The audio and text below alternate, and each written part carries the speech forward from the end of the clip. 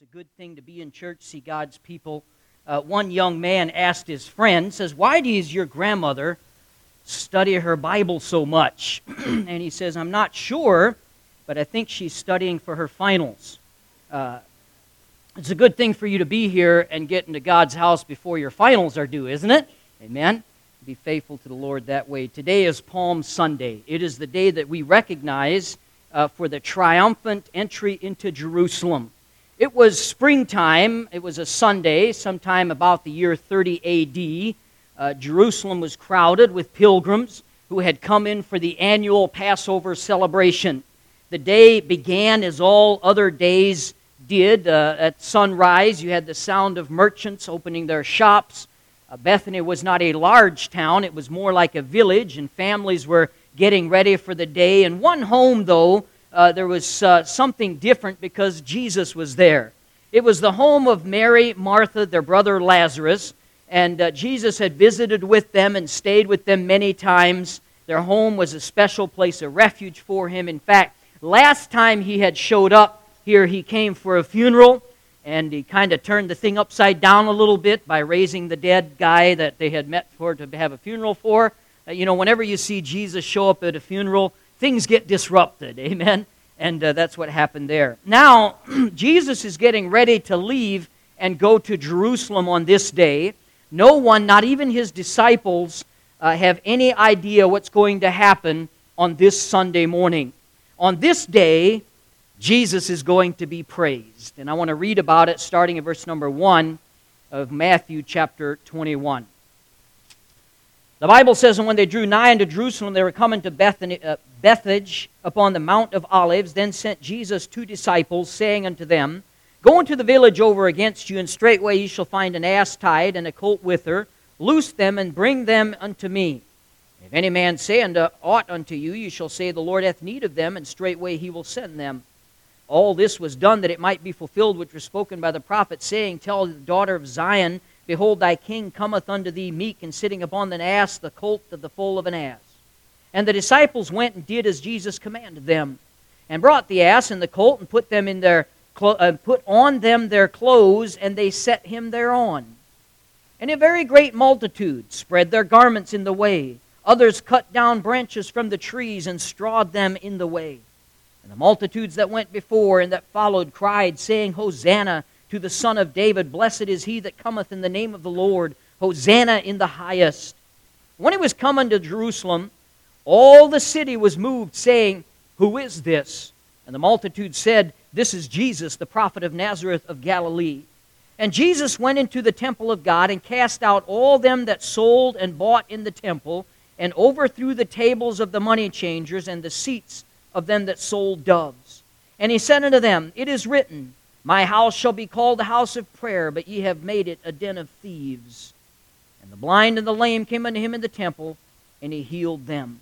Father, I pray today, as we look at this story, and we try to recreate even from the pages of Scripture this day, may we learn from it what you would have for us. We pray in Jesus' name, amen. I want to preach for a few minutes on lessons from a king.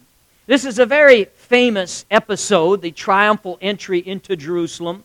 Now you have to, it tells us in John rather than what we just read. Sometimes you have to read the whole gospel as a collection to get the full picture, but it tells us in John that the leaves that they were waving were palm leaves. It's clear in this passage that Jesus is orchestrating this day. It's a symbolic day. Jesus wants us to teach us who he is and what he came to do. On this day, we see Jesus riding in to the cheers of a crowd. He is a king, and today I want to look at 3 aspects of his kingship. I want to look at the fact that he is a confrontational king. He is a counterintuitive king, and he's a coming king. We learn in this text a little bit of each one of these aspects of who he is. He first is the confrontational king. Now, as you read the Gospels, you'll find something interesting. Up to now, when Jesus heals someone or he makes someone whole or whatever he does, raises someone from the dead, he often tells the people to tell no one about what's happening. Keep it secret. Don't let it out. Many times he has said that. I'll give you a few examples. Matthew chapter 8, verse 4, when he healed the leper, "See thou tell no man, but go thy way and show thyself to the priest." Matthew 16:20, then he charged his disciples that they should tell no man that he was Jesus the Christ. Mark 7:36, after he had healed the deaf and dumb man, he charged them that they should tell no man. Mark 8:30, after Peter identified Christ, he said, and he charged him that he should tell no man of him. Mark 9:9, after the transfiguration, the Mount of Transfiguration, he charged them that they should tell no man what things they had seen. Luke 5:14, and he charged them, tell no man, then go and show thyself to the priest. Luke 8:56, after he raised the little girl, her parents, the Bible says, were astonished, but he charged them to tell no man. Luke 9:21, and straightly charged them and commanded them to tell no man the thing. And on and on. There's many more verses in the New Testament where Jesus tells them, don't tell anybody what just happened here. There are a number of reasons he does this. First off, we have to understand that Jesus did not come to the world so that he might heal the sick, that he might give sight to the blind, that he might raise the dead. That was not the primary purpose that Jesus came. Jesus came so that he might give his life a sacrifice for our sins, and that he might institute the local church. His mission was to die on the cross for our sins. Secondly, and this is important, Jesus did not want people focusing on the miracles he performed, but the message he proclaimed. That was the most important part of why he came. And another distraction was the more claims that people would make about him, and the greater deal they would make about Jesus, the more desperate the religious leaders in that time would be to end it. And Jesus was not yet, throughout his ministry, he was not ready for his ministry to end. He still had things to do. He had men to train. But it all changes on this day. Now he's headed to Jerusalem for his final week. Three things happen in succession here. We have the blind men, the crowds, and the cleansing of the temple. We didn't read about the blind men. It's just a few verses before what we read. But in chapter 20, verse 29, the Bible talks about a great multitude that is following Jesus. It's Passover. So great crowds of people are on the roads into Jerusalem. At one point, two blind men say to him, "Have mercy on us, O Lord, thou Son of David." Now, Son of David is a messianic term. It's a messianic statement. Son of David was the way they talked about the Messiah. They'd been waiting for all these years. The one who would liberate Israel from all of their problems. Jesus says to these men, "What shall ye that I shall do unto thee?" And he heals them. Now this was a change, because up to this point, Jesus had told people, keep quiet about his identity. Don't tell anyone, but today is different. We see today that Jesus is beginning to draw attention to himself. He does so because he's about to fulfill an ancient prophecy. He does so because he is about to present himself to the nation of Israel as their king. Hundreds of years earlier, the prophet Zechariah said in chapter 9, verse 9, as Zechariah, "Rejoice greatly, O daughter of Zion. Shout, O daughter of Jerusalem. Behold, thy king cometh unto thee. He is just and having salvation, lowly and riding upon an ass and upon the colt of the foal of an ass." Jesus is about to fulfill that prophecy, every last detail of it. It's interesting. Here are two guys that say King, Messiah, and Jesus says yes in front of everyone, and he heals them. He does not refute the title because he is who they said he was. Now, can you imagine the excitement in the crowd? You have to read Matthew, Mark, Luke, and John collectively to get a full picture of what was happening on this day. But the crowds were starting to come out from Jerusalem to meet the crowds that were going into Jerusalem, and they begin to shout and cheer. They begin to say, "Hosanna to the Son of David." Now, Hosanna does not just mean hooray for you, or three cheers, and just celebrating someone. It means a little more than that. The word Hosanna means to save us. And they were saying here, "Hosanna, Son of David." They were quoting Psalm 118, a messianic psalm. Save now, I beseech thee, O Lord, I beseech thee, send now prosperity. And may I remind you, they were not in Brookings, South Dakota, they were in Washington, D.C. They are saying these things as they go into the capital city, and they are calling him Messiah, Son of David, save us. People ringing the praises of the Messiah King. We next see in the time frame here of the text, the cleansing of the temple. Jesus goes into the temple. He chases out the money changers. He says in verse 13 something very interesting. My house, he said, shall be called the house of prayer, but you have made it a den of thieves. My house? That's interesting. You know, the only person that has a right to walk into a house and rearrange the furniture is the owner of the house. Would you agree along with me? Actually, in all honesty, it's the wife of the owner of the house, but you know what I mean. He said, my house, and he goes in there and he cleans it out. Now understand this moment. This is the second time Jesus cleansed the temple. The first time happened right after his first miracle. And in John chapter 2, we see something interesting, verse 16. Take these things hence, make not my Father's house an house of merchandise. Now he calls it his house.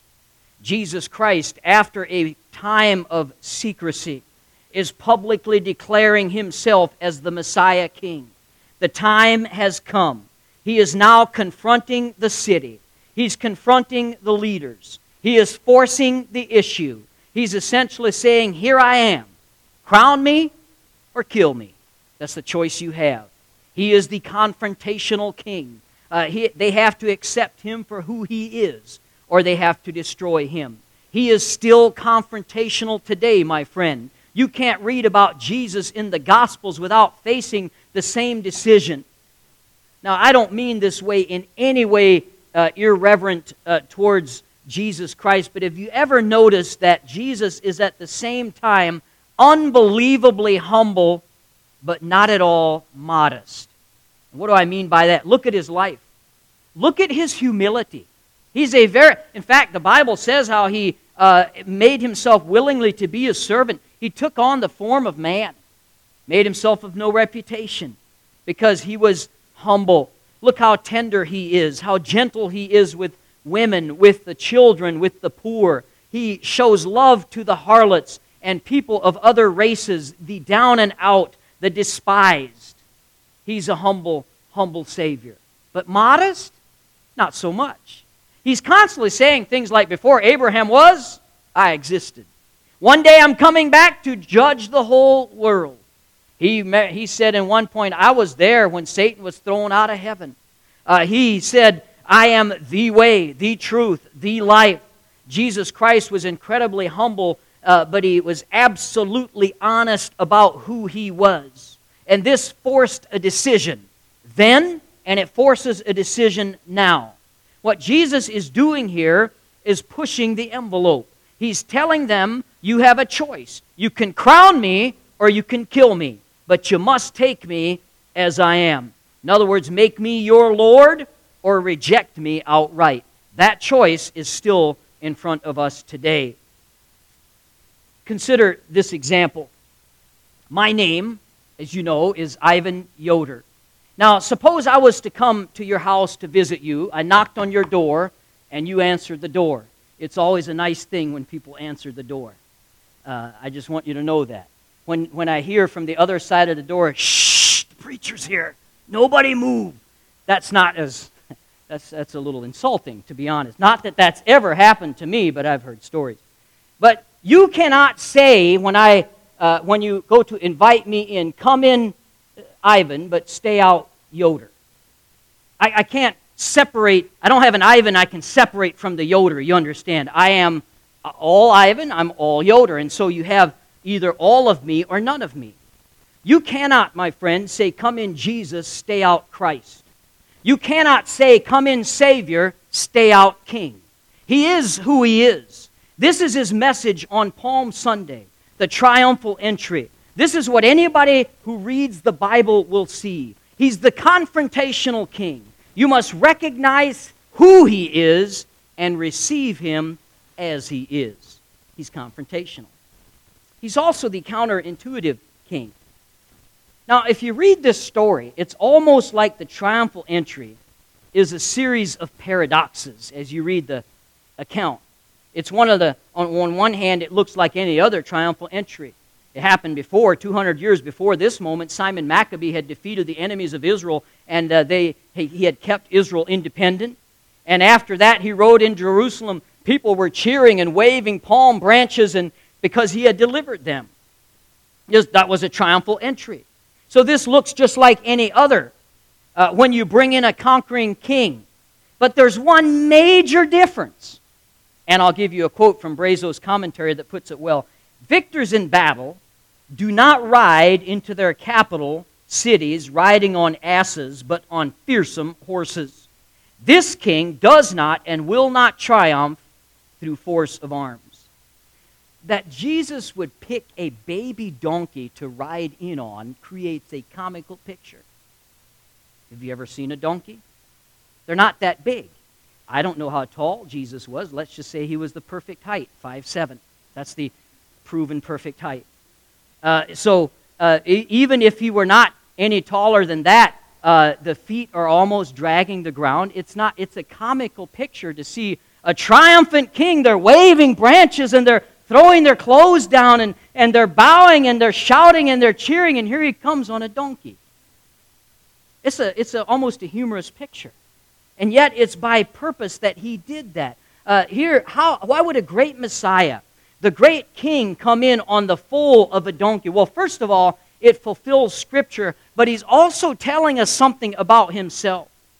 He is coming in to rule, but he's also coming in to save. Hosanna, the word means to save. He's coming in to save, don't miss this, not by taking power and killing, but by losing power and dying. That's how Jesus is going to save. Hosanna. He's going to die on the cross for our sins. In other words, salvation being provided through weakness can only be received through weakness. I'm going to triumph through weakness, and then my followers can only receive me the same way. We're not saved today by the strength of our good works. We're not saved by our morality. Jesus Christ did not say, look at me, look at my power, look at how moral and great I am. If you live like I live, then you can be a Christian too. That's how you get to heaven. No, that's not how. That would be salvation by strength. It would be salvation only for the worthy. Instead, we have salvation through weakness. Salvation is not a reward to the righteous, it's the gift to the guilty. Amen. Romans 6:23, for all have sinned and come short of the glory of God. But the gift of God, I just lost it. Isn't that something? It's age. I'm telling you, when you get older, stuff like that just flies away.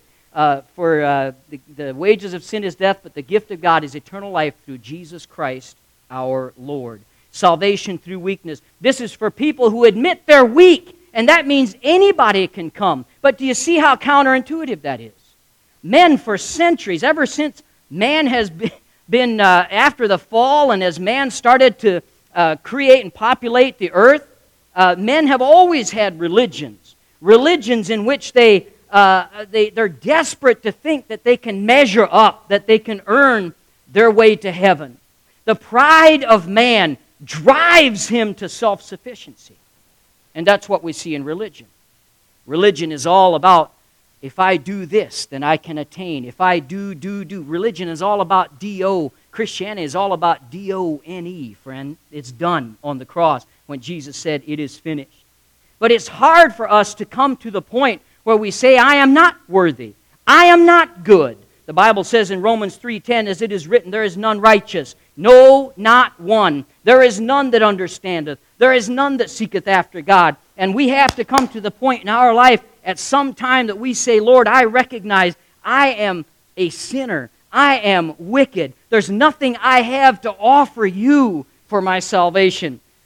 My righteousness are as filthy rags, and it all rests on Him. Jesus Christ made Himself weak, gave Himself over to a criminal's death so that he could pay for our sins. I read about a pastor in the Philadelphia area. He was on the rotation to be a chaplain at the hospital. And one night, middle of the night, dead asleep, he gets woke up and he is called into the hospital. And he has to go in and see someone, and so he gets dressed, he goes all the way into the hospital. It's like 2, 3 in the morning.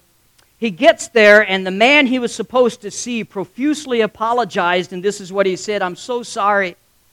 They got the x-rays mixed up. Turns out I don't really have cancer, so I don't need to talk to a pastor." That is a man that does not know his own need. We have a problem as human beings. We often go to God. We ask Him to give us what we think we need. And what did these people on this day think they needed? They were sick of Rome. They wanted somebody to come and deliver them. They were ready to take up swords and go to battle to have Rome defeated, and they thought that Rome was ruining their world, and so they wanted a deliverer from that. What they actually needed was what you and I actually need: someone to come in and bear the judgment for them. You see, they were the people ruining the world. Everybody in the human race is part of that. Christians, we love to point out at a wicked society around us. Man, it is their fault. It's those people's fault. It's the world is becoming so wicked. God put the healing of every nation upon the shoulder of His people. If my people, which are called by my name.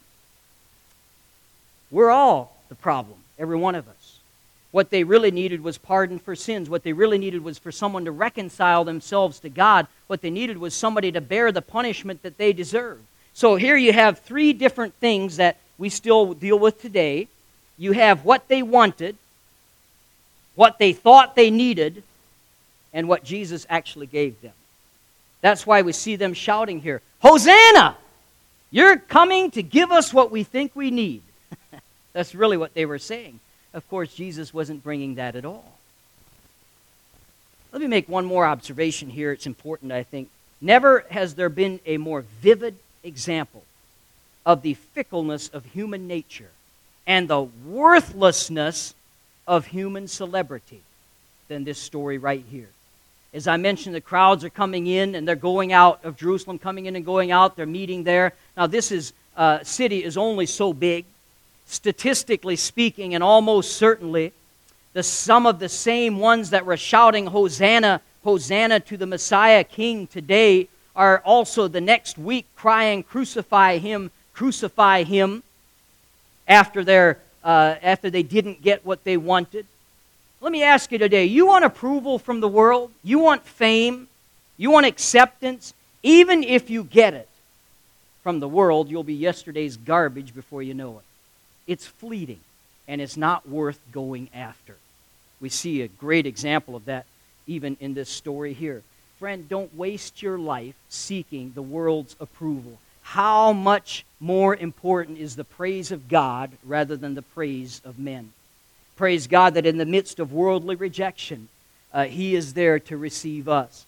John 6:37, "Him that cometh to me, I will in no wise cast out." Philippians 1:6, "Being confident of this very thing, that He which hath begun a good work in you will perform it until the day of Jesus Christ." Romans chapter 8, verse 38, "For I am persuaded that neither death nor life, nor angels, nor principalities, nor powers, nor things present, nor things to come, nor height, nor depth, or any other creature shall separate us from the love of the love of God." Hebrews chapter 13, verse 5, "Be content with such things as ye have, for He has said, I will never leave thee, nor forsake thee." Psalm 27:10, "When my father and my mother forsake thee, the Lord will take me up." John 13:1, "Having loved His own which were in the world, He loved them unto the end." Praise God. Those whom God loves, He loves to the end. Those whom the world loves, it loves until Saturday and then kicks them down the street.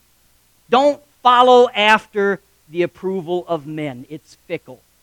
It'll pass. We see in Palm Sunday another lesson. It represents the lifelong mismatch between what you want from God and what He gives. the difference between our expectations and what God actually provides. What we think we need and what God says we need. What we think we need is almost always shallow because we're fleshly. What we think we need is often way off base. We need to ask God for what we really need. God's going to give you what you really need, not what you think you need. He may not grant all your wishes, but He will exceed all your expectations. I love this quote. I've said it before. It's something good for us to remember. God always gives you what you would ask for if you know everything He knows. See, we don't know what He knows. We have yesterday. We have today. That's where it stops. We don't have tomorrow. I can't tell you what's going to happen tomorrow. I can't tell you what's going to happen 5 years from now. But God knows. You know, He's there. He's there in your life just as much as you are in yesterday. You can remember what happened. You're in today. You know what's going on now. But you don't know what's going on tomorrow. Why not trust someone who knows tomorrow as well as yesterday and today? God gives you what you would ask for if you knew everything He knows. He's the confrontational king. He's the counterintuitive king. And then He's also the coming king. The people in Jerusalem that day, they thought Jesus was coming to put everything right. This is why they were cheering. This is why they were excited. He was going to put down all injustice. He was going to relieve their suffering. He was going to put an end to their oppression.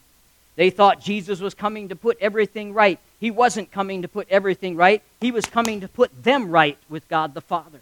And that's what's so much more important. You know what's wrong? What your relationship with God is more important than your circumstances, friend. Everything being fair and right in your life. Your relationship with God supersedes that. And we see a twofold picture here that depicts the future when He returns and does put everything right. One of them has to do with the branches, the palm trees. When they say, "Blessed is he that cometh in the name of the Lord," blessed means to cause to prosper. And what they're really calling for there is to put everything right. And that's what they so desperately wanted. They wanted out of under Rome's oppression. They wanted Jesus to put everything right.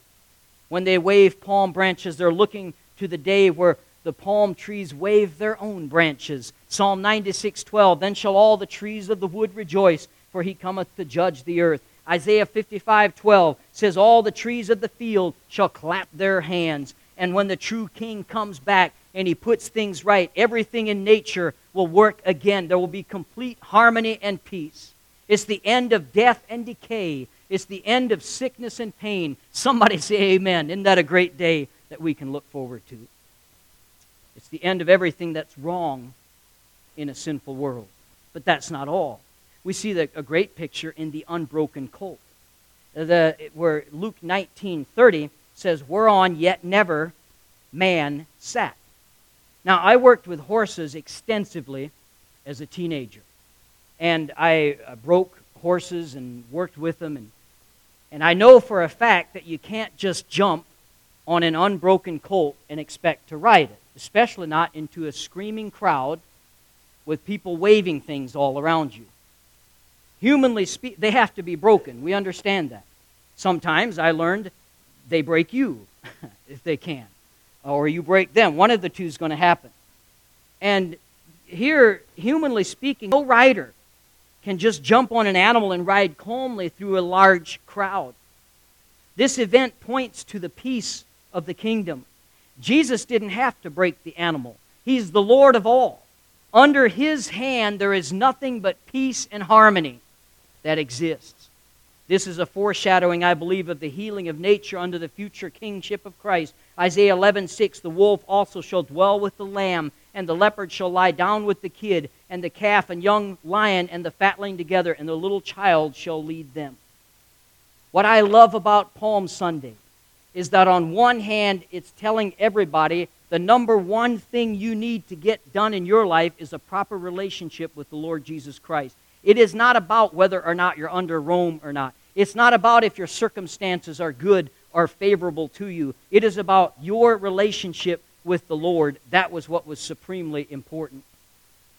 Today, just like the city of Jerusalem, we find ourselves in the presence of Jesus Christ. I wonder if we recognize our primary need. Are we as people still overly concerned about temporal things?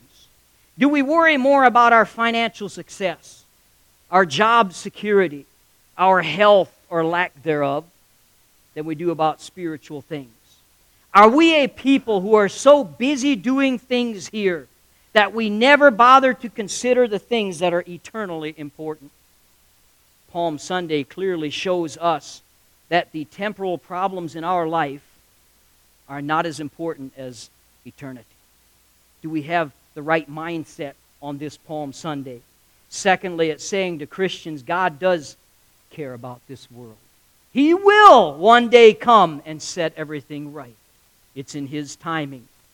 Christ comes in not looking for power, but looking to serve. He gives us not what we want or what we think we need. He gives us what we really need. And I'm asking you today, have you trusted Him for it? The question is the same today that it has always been. What will you do with Christ the King? He is the King. Whether we accept Him or reject Him does not change who He is. And yet, as the confrontational King, He presents Himself that way. You cannot, friend, you cannot today look at the life of Jesus and say, yes, He was a good man. Or yes, He was a prophet. He's Lord or He's nothing. The claims that Jesus Christ made, if He is not the Son of God, perfect, and is who He said He was, then He is the worst of all charlatans. He cannot be a good man unless He is who He says He was, because of the claims that He made Himself. So we need to accept Him as He is or reject Him outright, and I hope you accept Him for who He is. Crown Him or kill Him. That's what His challenge was to them that day. Obviously, we see the choice they made. But I'm not looking at the choice they made. I'm asking you about the choice you're making on this Palm Sunday. Heads bowed, eyes closed. If you're here today and you've never accepted King Jesus into your life, you're here, I could ask the question a different way. You're here, and I'm asking you now, are you 100% sure